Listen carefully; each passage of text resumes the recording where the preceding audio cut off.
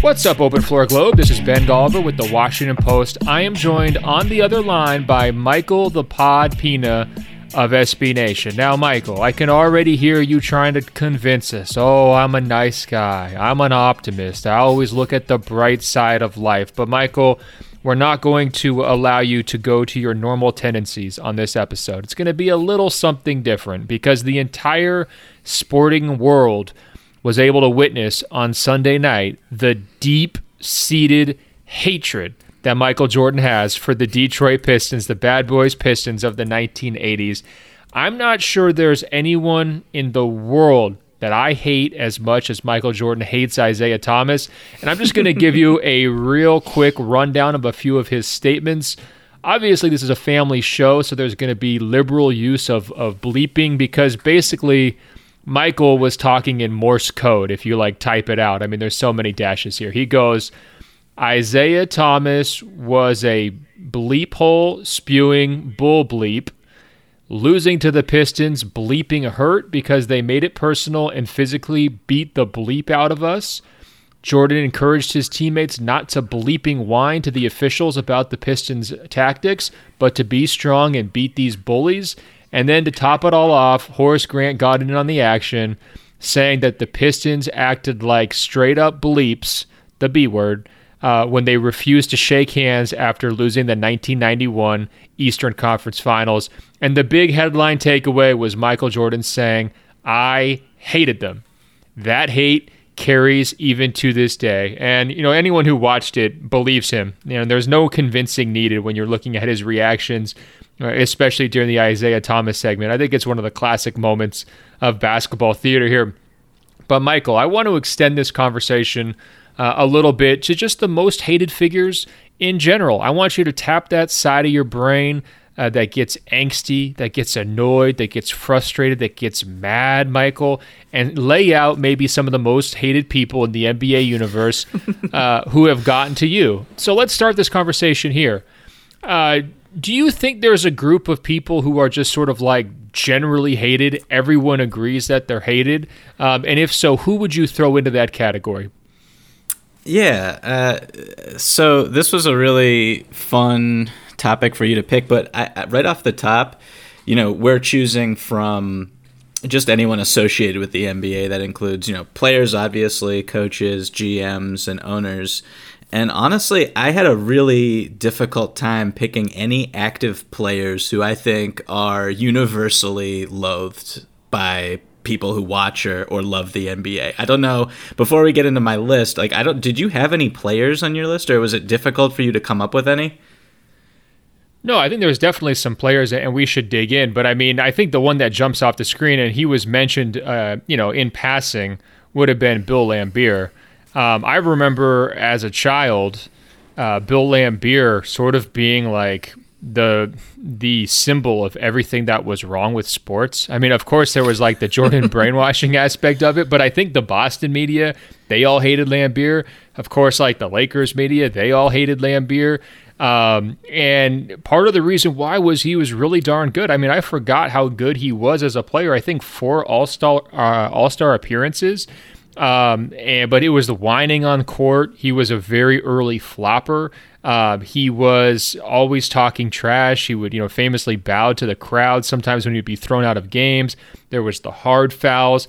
He was just hateable from every angle.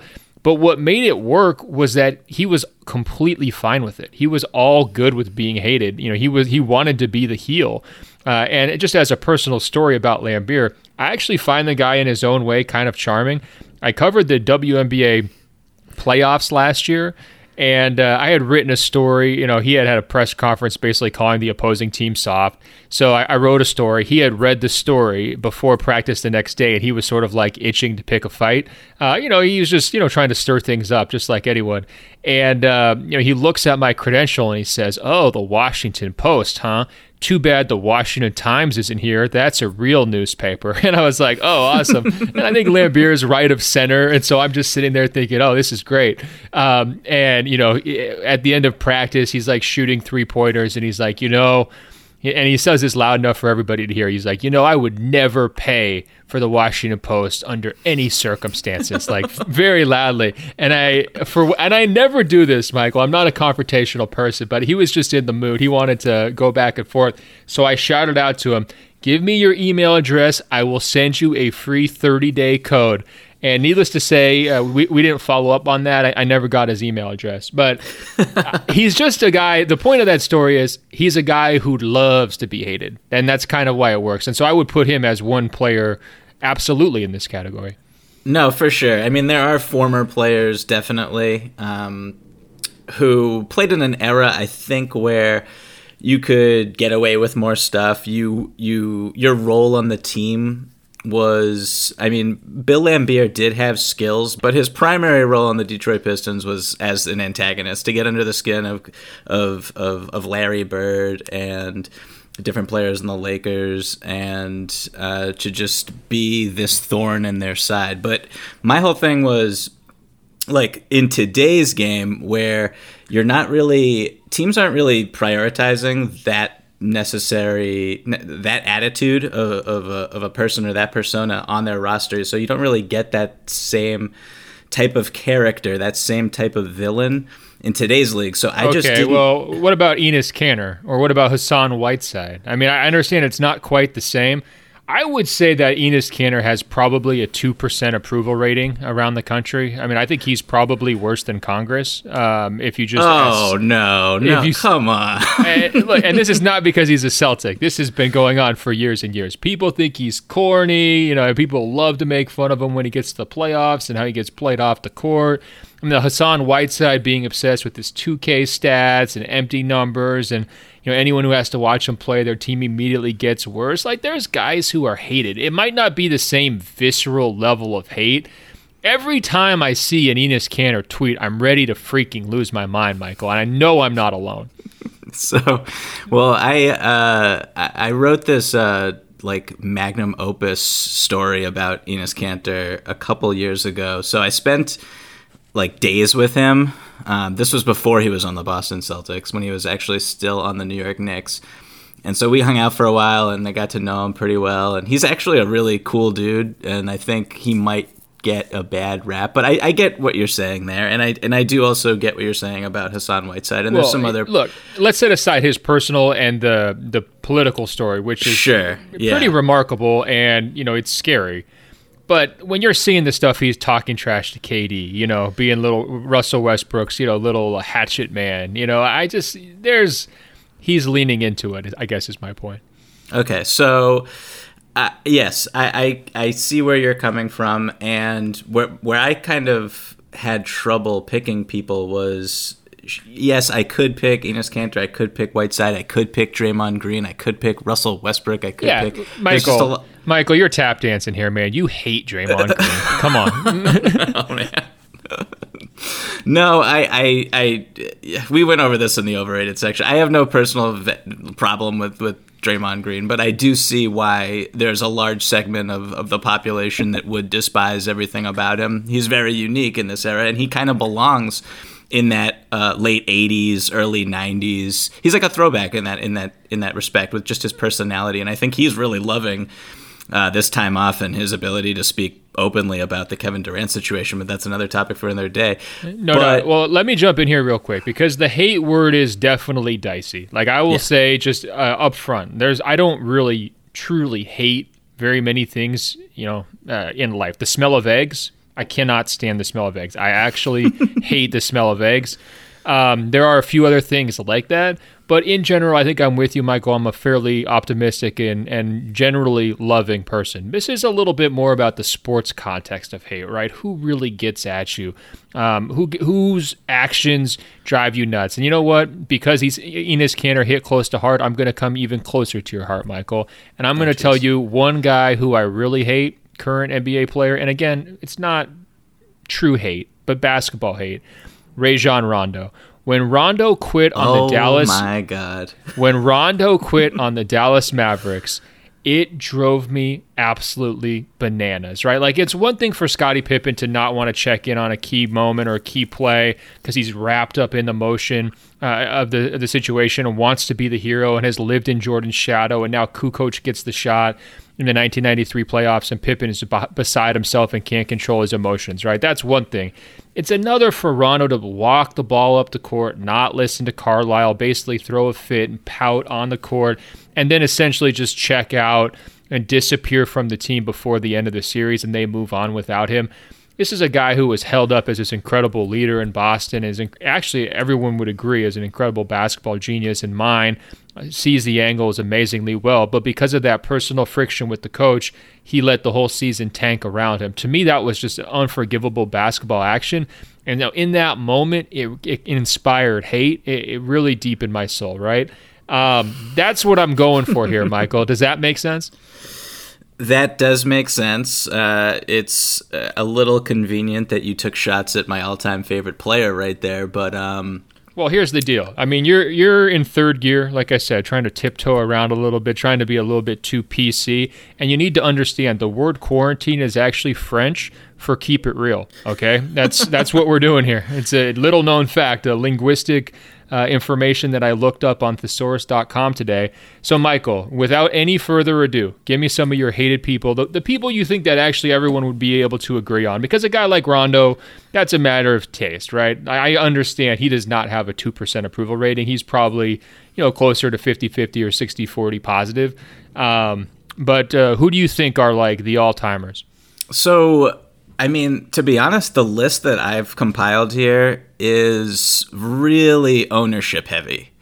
And I think it could be just my view on the league and my view on society. And now that we're kind of in this situation where the gap between just like the Q rating of billionaires in general and owners in the league it's plummeting, I think, and how some owners have behaved since the season has been on hiatus in terms of how they're helping the arena workers and things like that, kind of put them under a microscope for me for this exercise. And not all the people on my list have really their actions have nothing to do with what has happened over the past couple of months, but I think ownership and owners have been in my crosshairs in terms of sports hatred more than any active players. Okay, so we've got the NBA Occupy Wall Street movement. You're trying to eat the rich.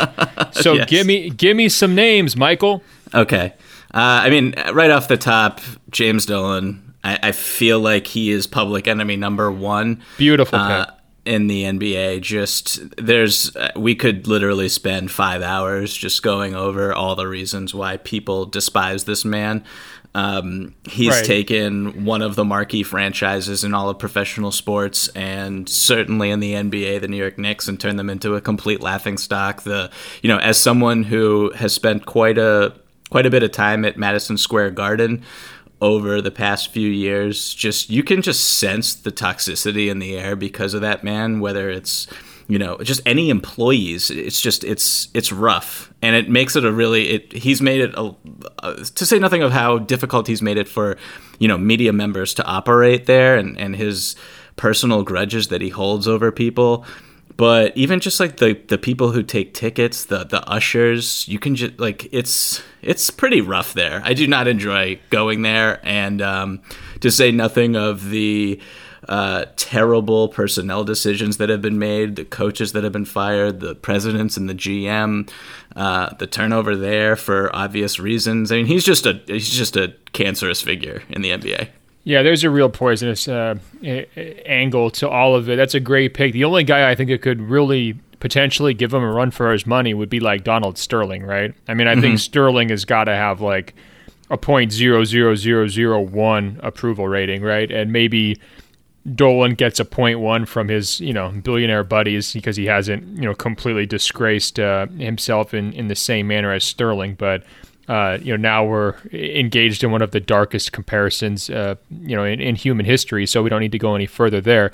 Who else do you have on your ownership list? Yes, Donald Sterling is repugnant. Next up, I have Tillman Fertitta. Wow, I don't know. He's a new entry to the ballpark, isn't he? Yeah, I don't know. Like, who is in Tillman Fertitta's corner right now? Nobody. It's like, who's a fan of this guy? His behavior since the season shut down, his public statements about how he was doing the employees that he furloughed or laid off a favor by getting them into the unemployment line sooner than later, is kind of despicable. This is a billionaire who has cut costs at every opportunity he's had since he bought the Houston Rockets, and it just makes me wonder, like, why even buy the team if you're not going to spend money and make people around you happy. Like, it's a civic, like, duty, in my opinion, when you're the owner of a professional sports team, to invest in it and give it every possibility to succeed. And he has not done that since he walked in the door, and it's just a shame, because I don't want to say he's, like, ruining James Harden's prime or anything like that. There have been opportunities for them to win the title with him there, but he's just made it a lot more difficult, and it's a huge bummer. No, you're 2 for 2 so far. It's not easy to crack the top 5 worst NBA owners list. It's sort of like being a bottom 5 franchise in the Eastern Conference. Like, you really have to work. Like, I mean, that's such a low bar. You're playing limbo, right? But he's done it. I mean, there is no doubt he's in that top 5 worst conversation. He's his own worst enemy. It's amazing he has a book with "Shut Up" in the title, and he hasn't figured it out yet. It's so great. Just amazing. All right, who else you got? Next up is Clay Bennett. And so this one's tricky, because isn't he kind of beloved in Oklahoma City to a certain degree, even though it's a little bit controversial with the whole Harden trade and some of the other moves, but he did get them that franchise, right? So yes, he's got them the franchise. He's got his stance, but what you're mad about is the theft, or the alleged theft. Yes, of course. I mean, he says he's going to keep the team in Seattle, and then he moves it to Oklahoma City. Obviously despicable. I was doing a little research. I mean, the story is told a million times over of what happened here, but something I didn't even remember, really, but he was part of the NBA's relocation committee in 2013, and he voted against the move of the Sacramento Kings to Seattle. It was a unanimous vote that would have obviously hurt the Sacramento Kings and their fans, and that team would no longer exist, and you're kind of just transitioning the pain. But I can see why fans in Seattle would just, like, really loathe this individual in general. But then after he made a vote like this, it's really bad, and I don't think, like, there's any love lost for him in a lot of segments of the country.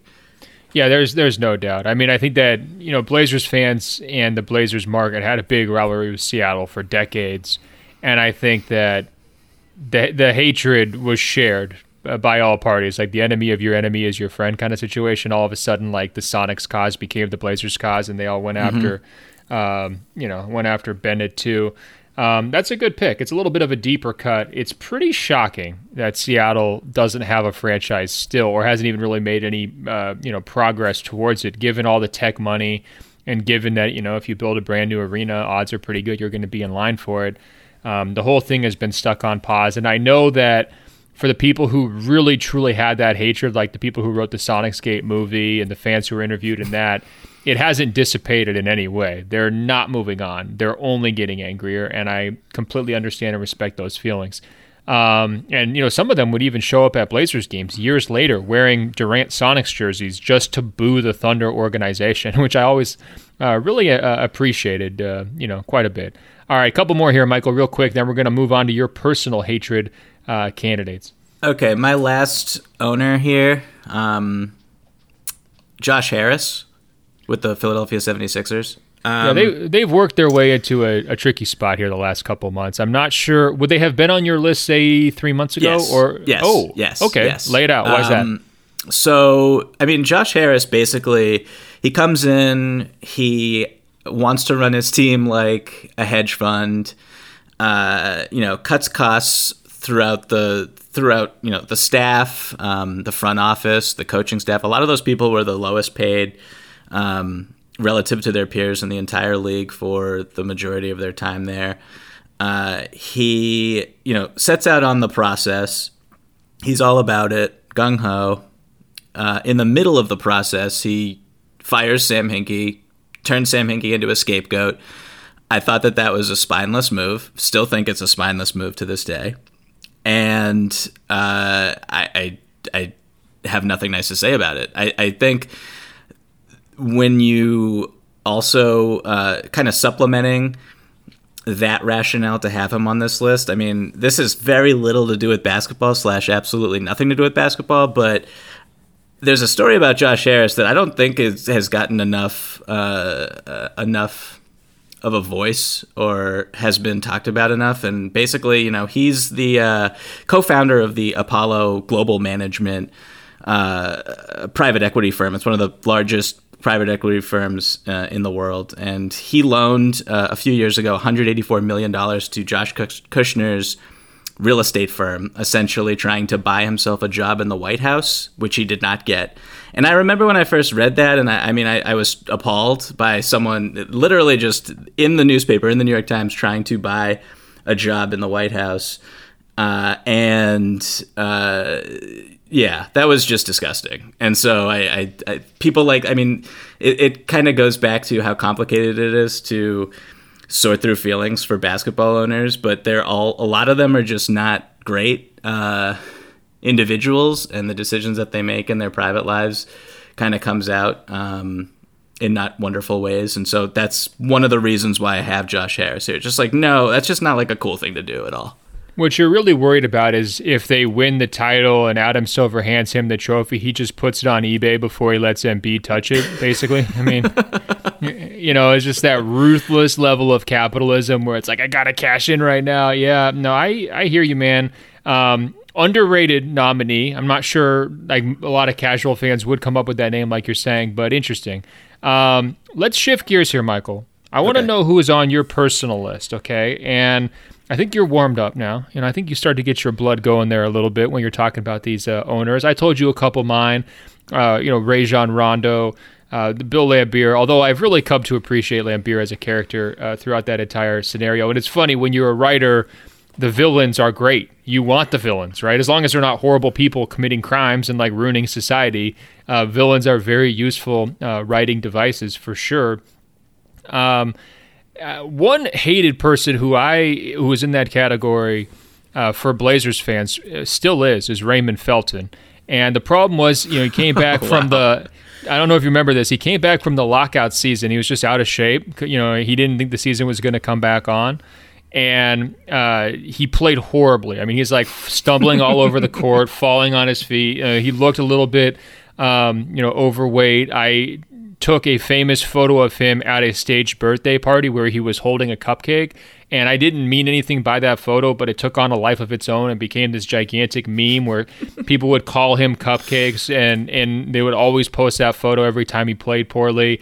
And it got really dark. I think some Blazers fans were seeing visions of a new Jail Blazers era or something like that, because at one point he told all of his critics to meet him at his condo complex so he could fist fight them because he was so sick of the That's dark. Of the back and forth. And that was a full week of my life on sports radio, just kind of dissecting those comments.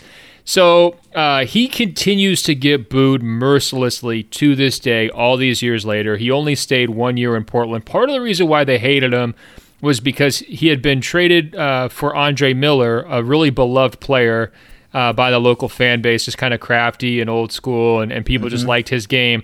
And there was a lot of hype around Felton's going to be the point guard of the future, going to kind of take Portland over the top, and it just didn't materialize. Of course, he had a pretty high-profile college career, which put him on the map too. So it was that combination of disappointment, I think perceived laziness, the confrontational, let's just fight, here's where I live comment, and the cupcake really put it over the top. That combination made him one of the most hated players in Portland. And he was he would come back years later and he would like have like superstar level teammates, and the media would ignore the superstars to just swarm Felton and be like, how did it feel to get booed tonight? Like that same scene played out for years and years at the Moda Center. So that's a hated player that I don't think most people might know about, but just from a fan base's standpoint is one that's always stuck with me. I love that. The total distaste that no pun intended, that Blazers fans had for Ray Felton always made me chuckle. I didn't really realize that it got that dark, but that's a good choice. That's a funny throwback. No, his condo complex was the Indigo. And he's like, you guys want to come down to the Indigo? You can meet me. It was just incredible. But now that's not your personal... You don't personally have any problems with Ray Felton, correct? No, I mean, he played terribly that season. It really bothered me how bad he was because, like, it just... Every narrative there was, like, heading in as more of a beat writer at that point in my career, that there was around that season, he single-handedly ruined. Like, it was to the point where they were, like, Nate McMillan was, like, trying to play Jamal Crawford at point guard, then Nate McMillan gets fired, and it's just, like, complete chaos. I mean...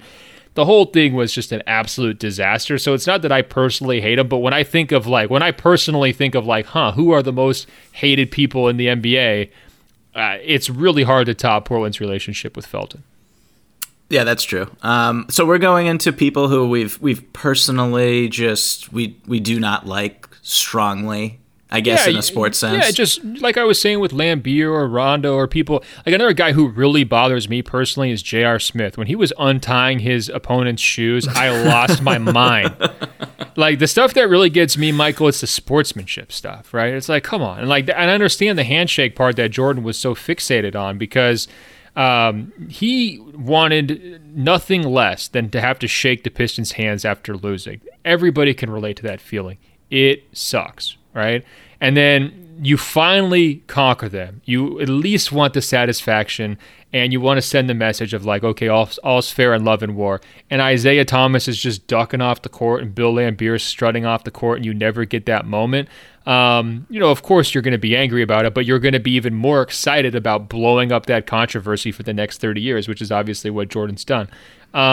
The sportsmanship thing killed me. I mean, J.R. Smith, untying someone's shoes, or Lance Stevenson blowing in LeBron's ear. I mean, that's the stuff that just gets under my skin. Just play basketball, right? Yeah, no, I see where you're coming from with that. I always thought it was just more funny than anything else, and I hate people who think it's funny, Michael. It's not funny. So I guess I just cracked your list. Michael B. Pina is on my list. Hated NBA media figures. Okay, so I want to get into this person that I'm about to talk about, and I think people who know me really well or have watched basketball with me over the past 10, 15 years know how much I do not like this person, and it kind of just like, I wouldn't say it increases because this person is so low on the totem pole of relevance that there's really no reason for me to even think about him that much, but I'm going with... Derek Fisher. He was very interesting. He was the first person that popped into my head when you first sent over the text message letting me know that this was what we were going to be discussing on today's episode. Obviously, again, I don't actually hate him. I don't know him, whatever. I'll get through it. Let's get to the transgressions list. All right, he quit on the Jazz. The Jazz fans hate him. I mean, they really hate him. Let's take it from the top. I mean, he's just a political backstabber. He's delusional. The .4 shot is one of the most garbage, overrated, big time moments in NBA history. They basically were like, this shouldn't have been allowed. After it happened, the fact that the Spurs tried to petition that and were overruled on the same day is just a joke. It was a garbage shot. It erased one of the true greatest shots of all time, which was Tim Duncan's over Shaquille O'Neal, which I watched right before we started recording. Great shot. It also robbed us of a Spurs Timberwolves Western Conference Finals that would have put KG against Duncan. Like, that would have been awesome. Instead, we got that stupid Lakers team going to the finals and losing to the Pistons. Just like a big bummer. I mean, don't cry too much for KG. He would have been out in 5. I mean, don't worry about that. I know he's dragging like Terrell Brandon and Latrell Sprewell's. I mean, he's also just losing his individual matchup pretty handily to a much superior player. Okay. But Anyway. So just really going just with on the court stuff first, I want to talk also about the pull-up three he hit in Game 4 of the 2009 NBA Finals with 4.6 seconds left. To set the scene, the Lakers are down 3. Again, 5 seconds left. He's coming up in transition, pulls up like, I want to say 5-6 feet behind the 3-point line. Probably was a little bit closer to the line than that. Over Jameer Nelson, who, for people who don't remember, he was I think he was an all-star that season. He suffered an injury. They had Rafer Alston in for him throughout the entire playoffs. And then Stan Van Gundy decides to put Jameer Nelson into that series. And he just wasn't there mentally or physically. He wasn't the same guy. And Jameer Nelson, not understanding that his team was up 3, decides to let Derek Fisher, he's just backpedaling, letting Derek Fisher come up, giving him this huge cushion, pulls up wide open, hits the 3, they lose in overtime, lose the series in 5. It's just moments like that where I'm just Derek Fisher just was, he hit the shot, great, whatever. You're in the NBA, it was a wide open look. But come on, it wasn't, there was nothing heroic about it. It was kind of just a mistake on the other team's part. And so that play in particular has always been really annoying to me. No, you sound like such a hater right now. It's beautiful. This is what you want, right? I know, it's great. I love it. So, the Knicks' tenure as coach was just an utter disaster, right? Didn't he disappear at one point, go on vacation during went back to LA or something during the season? What happened then? Yeah. Yeah, that's a little strange. The love triangle with Matt Barnes, which turned incredibly toxic, wasn't great. There was a car flipping incident as well at one point. Yeah, he had a DUI.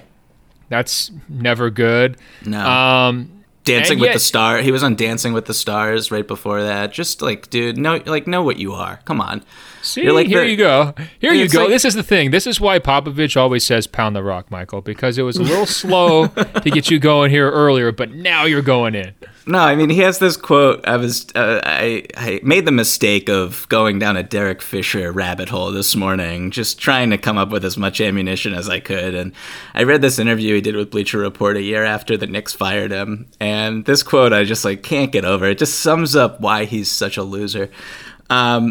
The quote is, "I'm in the success lane. The one thing about me, whatever it has been or whatever I've tried to do, even in the failures, number-wise or statistics-wise or whatever, I've succeeded in a major way, and that won't stop."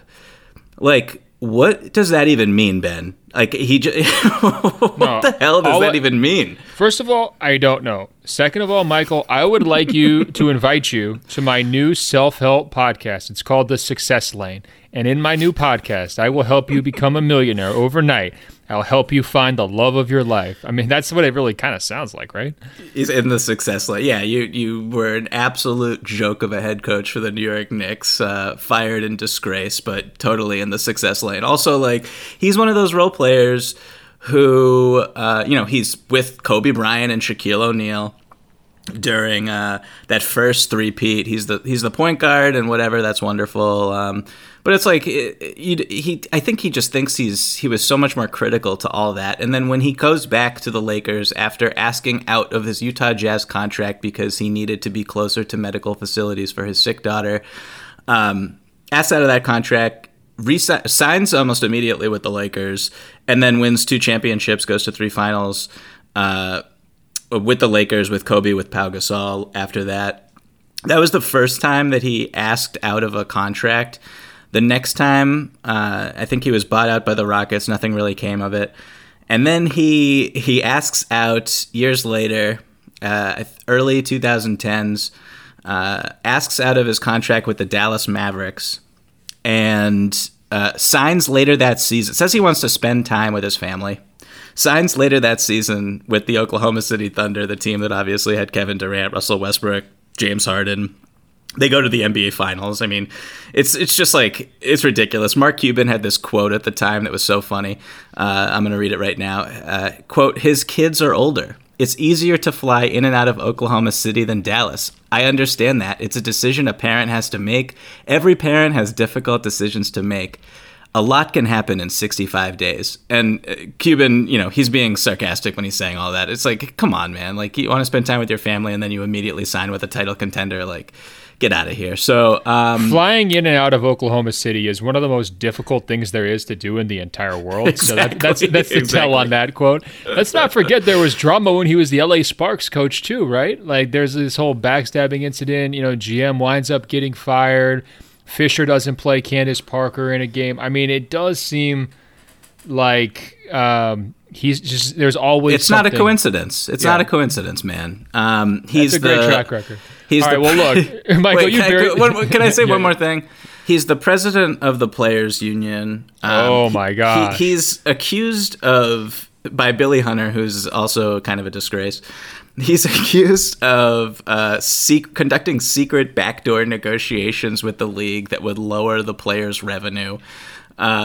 Lord, I mean that was proven to be untrue in court, but I don't give Derek Fisher the benefit of the doubt in any circumstance like this. I remember him doing this interview years ago about how much he respected Bill Clinton. They're both from Arkansas, and he's just a politician. That's what Derek Fisher is. He's one of the phoniest people who's ever been involved in the NBA, and really thinks more highly of himself than he is. I don't think he would have accomplished anything if he was not drafted onto the Los Angeles Lakers in the same year that they drafted Kobe Bryant. And just not very good either. Not a very good basketball player. Unbelievable work from you. An all-time open floor rant. I'm not sure we're going to have any other opportunity to discuss any other figures besides Derek Fisher, but we nailed him to the wall. No, it's absolutely hilarious. And the whole thing with Billy Hunter, like, at worst, he was guilty of not taking care of the players' interests by allowing Hunter's graft to continue for years and years and years. I mean, these guys were having like Rolex watches come out in the court documents and all this other crazy stuff. Mm-hmm. And you're supposed to be the head of the players' union representing all the players. So if nothing else, there's a lot of willful blindness occurring there. Okay, any others on your list, Michael, or was this just the Derek Fisher hate hour for you? That was like the big player that I really wanted to touch on. There's like some other things just about the NBA that I hate that I kind of wanted to talk about, but not in any as serious detail, I think. So one of the other just kind of vague, broad concepts I wanted to talk about really quickly with you, and it's kind of weird to discuss and wrap your arms around, but one of the things I hate is groupthink. And that has to do with the media's coverage of the NBA. That has to do with how fans view the NBA, how narratives harden, how certain reputations that are, in my opinion, unfair just kind of coalesce and become the truth, when I think that there's just more to be said about a story or a player or whatever, what have you. So like just a couple quick examples. Like we talk all the time about James Harden, and I feel like whenever his name is discussed, criticism kind of supersedes the acknowledgement of his ability. Same goes for Dwight Howard during his prime and kind of when he went to the Lakers. And what really has happened with Dwight is he's just become this like pun, this joke about, farts and candy and everything. And that kind of is the first thing that gets brought up when people talk about Dwight Howard. And I'm not trying to like excuse all of his behavior or anything like that, but he did have back surgery. Like he does fart and he does really like candy, or at least he did for a really long time. I mean, that's the problem with some of these caricatures, right? It's rooted in fact, and then people run with it. And that's the danger of groupthink, right? It's like you're taking something that is, fairly accurate and just stretching it to the max and then running the joke and the reference into the ground over and over for years, right? Yeah, exactly. And so I just have had problems with that. It's like, if you want to make fun of Dwight, that's fine. He deserves to be made fun of quite a bit. But like, let's not also, like, when you do make fun of him, you should, like, before that, you should reference the fact that he's one of the best centers of his generation, and he was one of the best rebounders of all time, and he was one of the best defensive players of all time. And Like, prime Dwight Howard was incredible, man. He was just incredible. That's what kills me about the group thing, is when people want to take that stuff and say, oh, now he's not a Hall of Famer somehow. Like, he's not going to get in immediately. Like, of course he's going to get in. You know, people might not be really excited to go buy tickets to his and hear his speech. You know, you can definitely convince me that, you know, StubHub's not making a killing on the Dwight Howard induction. I would agree there. But he's going to be in. And I think there's some people who want to, like, rewrite his career narrative based on that stuff. And that definitely bothers me. Yeah, and I mean the same thing, and I think to maybe a lesser extent, maybe even grander, would be Chris Paul. And it's like, yes, Chris Paul is a really prickly personality on the court. He's super competitive. He argues constantly. It's really annoying. He's a stickler with the rules and all that. But it's like, at the end of the day, he's one of the best point guards of all time. When I look at things, I'm kind of like, okay, every time we talk about Chris Paul, we don't need to bring up that other part of his persona. So that's just something that it annoys me a great deal when we just talk about these players and kind of like their broader narratives. You're the backlash to the actual haters, Michael. I appreciate that. Hating the hate is the new hate. Yeah, exactly. Isn't that what they say? Hey guys, what's up? This is Ben Golliver with Sports Illustrated's Open Floor podcast. Keeping a healthy lifestyle should be easy, right? You eat veggies, drink green smoothies, exercise to get your heart rate up, and do yoga to bring your heart rate down. Woo. Well, maybe not so easy, but there is something that helps improve everything, and you can do it with your eyes closed. It's sleep. Sleep Number knows what it takes to sleep your best. The Sleep Number 360 Smart Bed lets you choose your ideal firmness, comfort, and support on each side, your Sleep Number setting. It's the perfect solution for couples. These beds are so smart, they respond to your every move and automatically adjust to keep you sleeping comfortably all night. Proven quality sleep is life-changing sleep. And now, for a limited time during the Memorial Day sale, save $1,000 on the new Sleep Number Special Edition Smart Bed, a queen now for only $17.99. You'll only find Sleep Number at Sleep Number stores or by visiting www.sleepnumber.com. That's www.sleepnumber.com. All right, we probably run this conversation to the ground, but what I want to do here is listen to your suggestions, guys. openfloormail@gmail.com. openfloormail@gmail.com. Email in the players, the figures, the coaches, the owners, whoever it is that you've just always had personal dislike, disdain, hatred for, and tell us why. And Michael and I will probably run through some of those either later this week or early next week. And I'm sure it's going to be a long list. So guys, let loose in those emails. Have a good time with it. Let us know who's always bothered you. On the flip side here, Michael, you wrote a piece recently for SB Nation. It was a long feature about chemistry in the NBA. And the central premise of your piece is that, look, player movement is going out of control at this point. Like half the league is turning over almost every couple of years. Contracts are shorter. The max level guys are getting their money, but a lot of the other players are maybe getting squeezed in the middle so that they're more able to bounce from place to place. Patience and happiness among superstar players is at an all-time low, so they're looking to set up their new super team ASAP, and there's a real copycat syndrome of everybody wants to, put together a powerhouse and chase a title. So that has all led to a very discombobulated day-to-day team environment. On top of that, there's no time for practice, as you point out in the story. So a lot of these new teams are sort of gelling on the fly during games. And it's fascinating. It's definitely different, especially because of the schedule change in terms of when you get your days off and everything else. It's just a different environment than it was even, 8 or 10 years ago. My question to you is this. After deep diving throughout the NBA's chemistry landscape, talking to all these coaches, talking to a bunch of players, including Austin Rivers, who might make some people's most hated list, but certainly he's the best. is one of the greatest quotes in the league. I'm curious. The Spurs are pretty much a mess right now, if we want to be honest about it. They still have their core principles, but they're not who they were. The Warriors finished dead last in the Western Conference this year, and they were the chemistry kings, kind of coming in after the Spurs, who were sort of the gold standard for 20 years. Who right now is actually mastering chemistry in the league, and what are their tricks? How are they able to do it? Is it going to last, or is this the kind of a situation where you're just hoping to get lightning in a bottle? Who's got the best practices right now, Michael?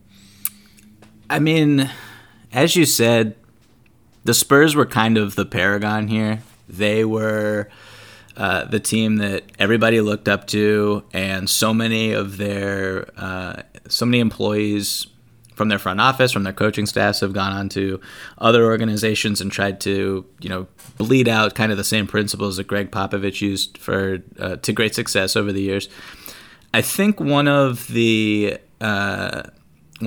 big success stories that I actually did not mention in the story, but was mentioned to me by various players, various coaches and GMs, is the Milwaukee Bucks. And Coach Budenholzer obviously comes from Greg Popovich's tree. A lot of the same principles, a lot of the same ideas are there that were in San Antonio.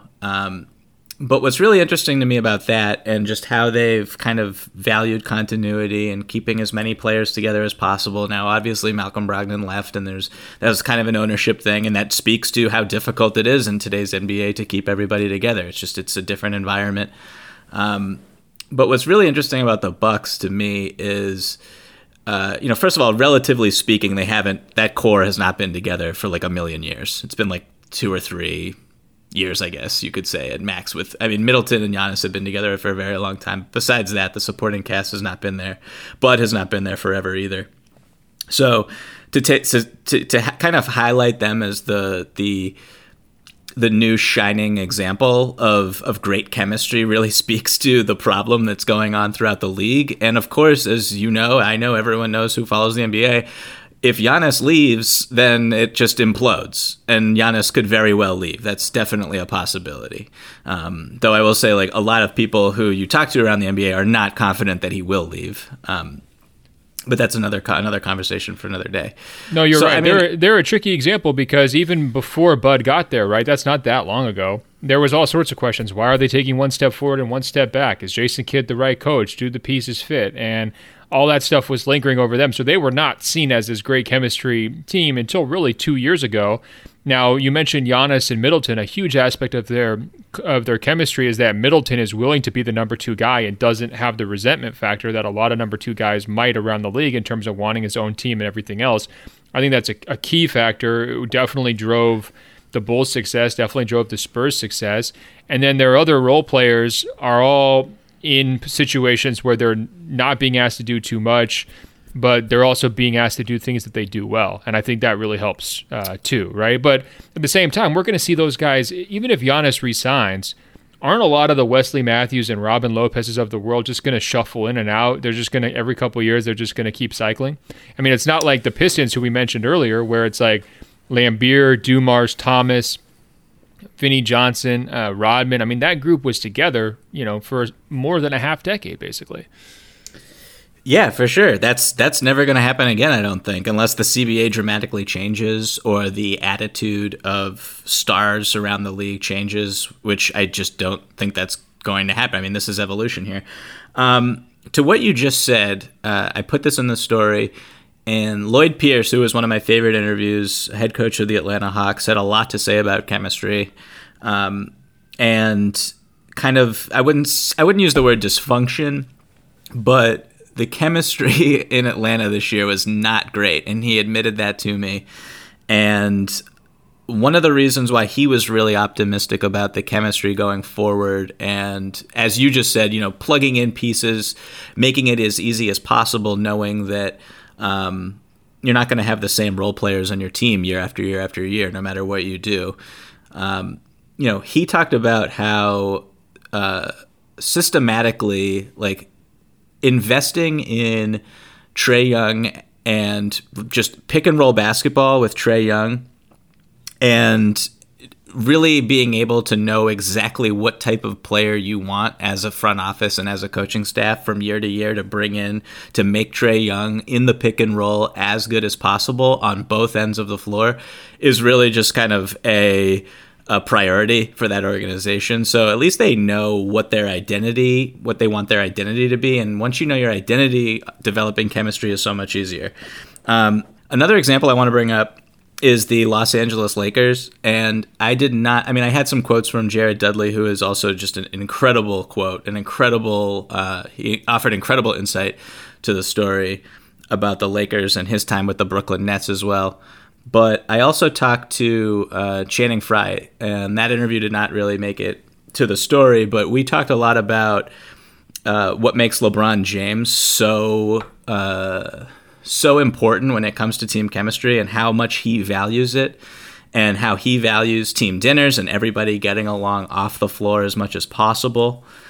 And the Lakers have had great chemistry this season. And one of the big reasons why is because when you have a leader on your team who is so willing to get everybody on the same page off the floor, it makes it so much easier to criticize them in games, in film sessions, and lingering resentment does not pop up. So one thing Channing Frye told me about when he was with the Cleveland Cavaliers and LeBron James, they could talk to anyone on the team about, hey, like if they saw someone, let's say, just like, I'm making this up, but eating an extra cupcake or a slice of cake after a practice or something, like they would yell at that person, and that person would be like, hey, you have to stay in shape, blah, blah, blah. And that person would not get super offended. They would not be super sensitive. Like everything was on the table with those guys when they would speak to one another. It was all honesty. And that is just something that is really difficult to get in a locker room in such a short amount of time. So you need those figures. You need guys like LeBron. I mean, for everything you want to say about his talent and all that, like the fact that he's willing to make sacrifices with his time and with his family life to spend more time off the floor with his teammates to try to develop that type of chemistry, it really it impacts everything positively. It does, and winning helps a lot too. I mean, the Lakers are a great chemistry story, or a great prism for your angle here, because they were horrible. Their chemistry was terrible 2 years ago. I mean, everybody's worried about the trades, Magic, and all those distractions. I mean, it was not great, and nobody was happy. The Anthony Davis trade happens. A lot of people, who are younger and maybe on different timelines are out. A lot of vets are brought in. Everyone sort of realizes they share the same timeline with this group. And then on top of it, LeBron, who has sort of been in and out, from a leadership standpoint, kind of doing his own thing that first year and hard to read for some of his teammates, really buys in because the Davis thing works so well. And now all of a sudden it's like completely kumbaya and they're just running through the whole league. I've never seen a turnaround that fast in my life. It's like it's a very much a chicken or an egg proposition, right? Like winning and success and chemistry, and which one kind of informs the other. So you're right to bring up the fact that he was like, that was not great leadership by LeBron in his first year with Los Angeles. I do not know whether or not he was, instigating team dinners or anything like that year, but from what you hear, I don't think that was the case. And then once you get AD and you get more veterans in-house, there's more of a buy-in on his end. And once that happens, I think the ability to win becomes a lot easier. And one tricky part about this for LeBron specifically is that he is taking on the burden of being sort of a front office executive when he's moving and shaking and redesigning the Lakers organization. He's not the only one who's doing that, right? You're seeing these power plays around the league. And so it all sounds well and good if James Harden's going to trade Chris Paul for Russell Westbrook, or LeBron's going to orchestrate a trade of the young pieces for Anthony Davis. Like, it makes sense on the trade machine. We've all played it out, sometimes before it's even happened, these scenarios. But the day-to-day part of it is a lot trickier. Like, imagine if you're LeBron and you're making these high-level decisions, or at least, contributing to them, and then you have to sit next to a guy or four guys in the locker room on a day-by-day basis. And if they're playing well, that's going to influence your thinking. And if one of them happens to have a bad game, it's natural to be like, well, let's get this guy out of here, right? And that's just a hard dance. And it's one of those things where it goes back to this idea of separation of powers. Is the NBA better off, or are teams looking to cultivate dynasties in a certain degree better off with stronger, more independent, management? Like, I guess that's one of my questions after reading your piece, Michael. What do you think? Like, has it gone too far? Has it swung the player empowerment thing, gone to a direction where it's just not possible for anything to last more than like the 3 years that Golden State was able to keep Kevin Durant in town? Or should there be kind of a correction where either there's longer contracts in the CBA, or whether agents are advising players like, slow down, there's no rush, like let's try to put something together and make it last. Don't get so caught up in the social media environment of you have to win this year and try to seek shortcuts. Try to build something that will last a longer deal. What do you think? I mean, is it hoping for an impossibility, or is there some way for that to recorrect? Yeah, I mean, it's such a difficult question to answer, because at the end of the day, the most important asset to any organization and the most important characters in the league are the superstars, and they drive so much. And so I think when you look at all the success that the San Antonio Spurs had for so many years, and then they kind of bungle the Kawhi Leonard situation, in my opinion, it's because they did not in time acknowledge kind of the changing winds of the NBA and the NBA's power structure, and appeasing Kawhi even more than they already were was probably the play there, and they kind of refused to do it, and that was an organization-wide decision at the end of the day. And getting more power into front offices, I just don't think that will work, because if you want to win consistently, you need stars. You need multiple stars, and you need to keep them as happy as possible so that they will stay. And so, okay, let me phrase this another way, right? So when we talk about good owners, we always say, oh, they hire the right guys and they let them do the job, right? Well, now if we're thinking about superstar level guys as basically being franchises in and of themselves, is there a scenario where, we've heard of a player's coach, right? Like Michael Jordan playing for Doug Collins, and then when it's time for him to go to the Wizards, he's like, who do I want to coach me? Oh, I know, the guy who let me shoot 35 times a game when I was 26 years old. I'm going to bring him back, and he's going to coach me in Washington, right? Is it possible we start to see sort of hand-selected GMs? Maybe it's guys' agents turn into GMs. Maybe it's just someone that they've built up a rapport with over the course of their career, where they're sort of like installing that person at the head of the organization, giving the management, marching orders, more or less. So it's a changed relationship dynamic where the player is kind of calling the shots, but he's still a little bit more hands-off to a certain degree, and then he's trusting that management is going to balance his long-term and short-term interests. Does that make sense? Could we see it evolving that direction? Because my argument is this, man. It's kind of harmful to these guys' reputations and to their long-term opportunity to maximize title windows if they're allowed to dictate things. Kawhi Leonard's cut short the number of titles he's going to be able to win, with that forcing the trade of Paul George at that time, given how many assets they had to give up, right? LeBron James, with some of his moves, he's thrown away seasons. That first Lakers season was thrown away because they weren't all on the same page in terms of how to build a team around him. Kevin Durant, to me, made a terrible decision going to Brooklyn, and I'm going to be impressed if they ever win a title with him there. I would be shocked if they do. Again, that seems like something where if you had better a better relationship with management or a better understanding of management, you wouldn't be in a situation where Kenny Atkinson's getting fired mid-season right off the top, and the team sort of looks listless all season long. Do those things make sense? Do those criticisms ring true? Yeah, for sure. I just don't know what more, because at the end of the day, if you're a GM or you're a president of basketball ops or whatever, you need to obviously keep the star player motivated and satisfied with what's happening, and get all buy-in from him and all that. But you also have 15 other guys on the roster that you got to worry about, and you have the draft, and you have just this million different other responsibilities.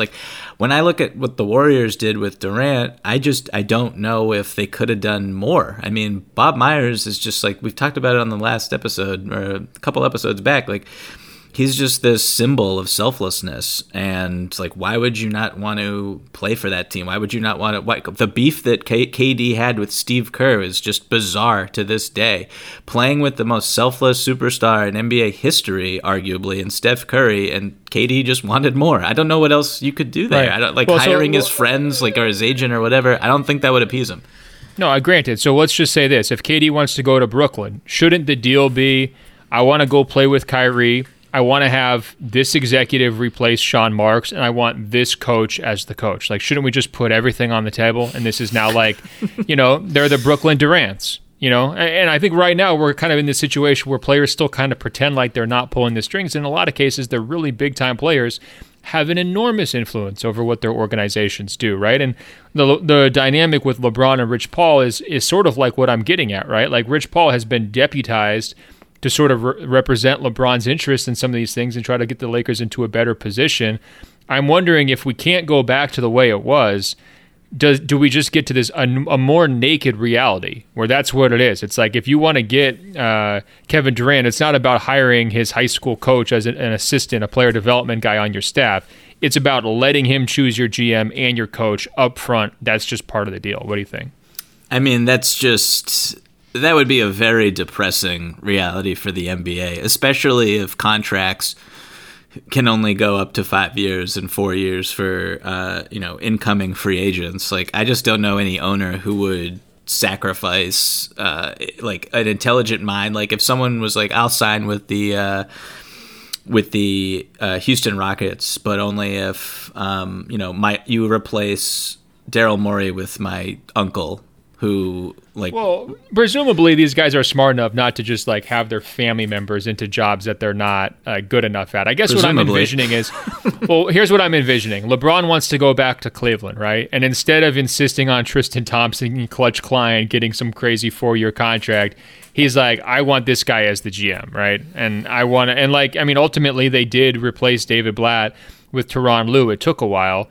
But would everybody have been better off if LeBron shows up and he's like, yeah, sorry, David Blatt, like, I don't respect your fighter pilot resume. You're out. Tyronn Lue is going to be the coach.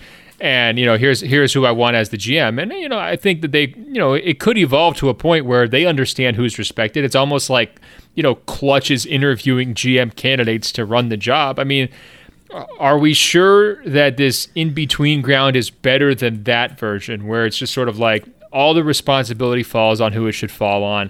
If the team doesn't work out, you can blame the super player who's like, everything's built around. I don't know. I kind of feel like it's going to evolve in that direction, and I'm not necessarily resistant to it because I do feel like we're kind of like stuck halfway right now.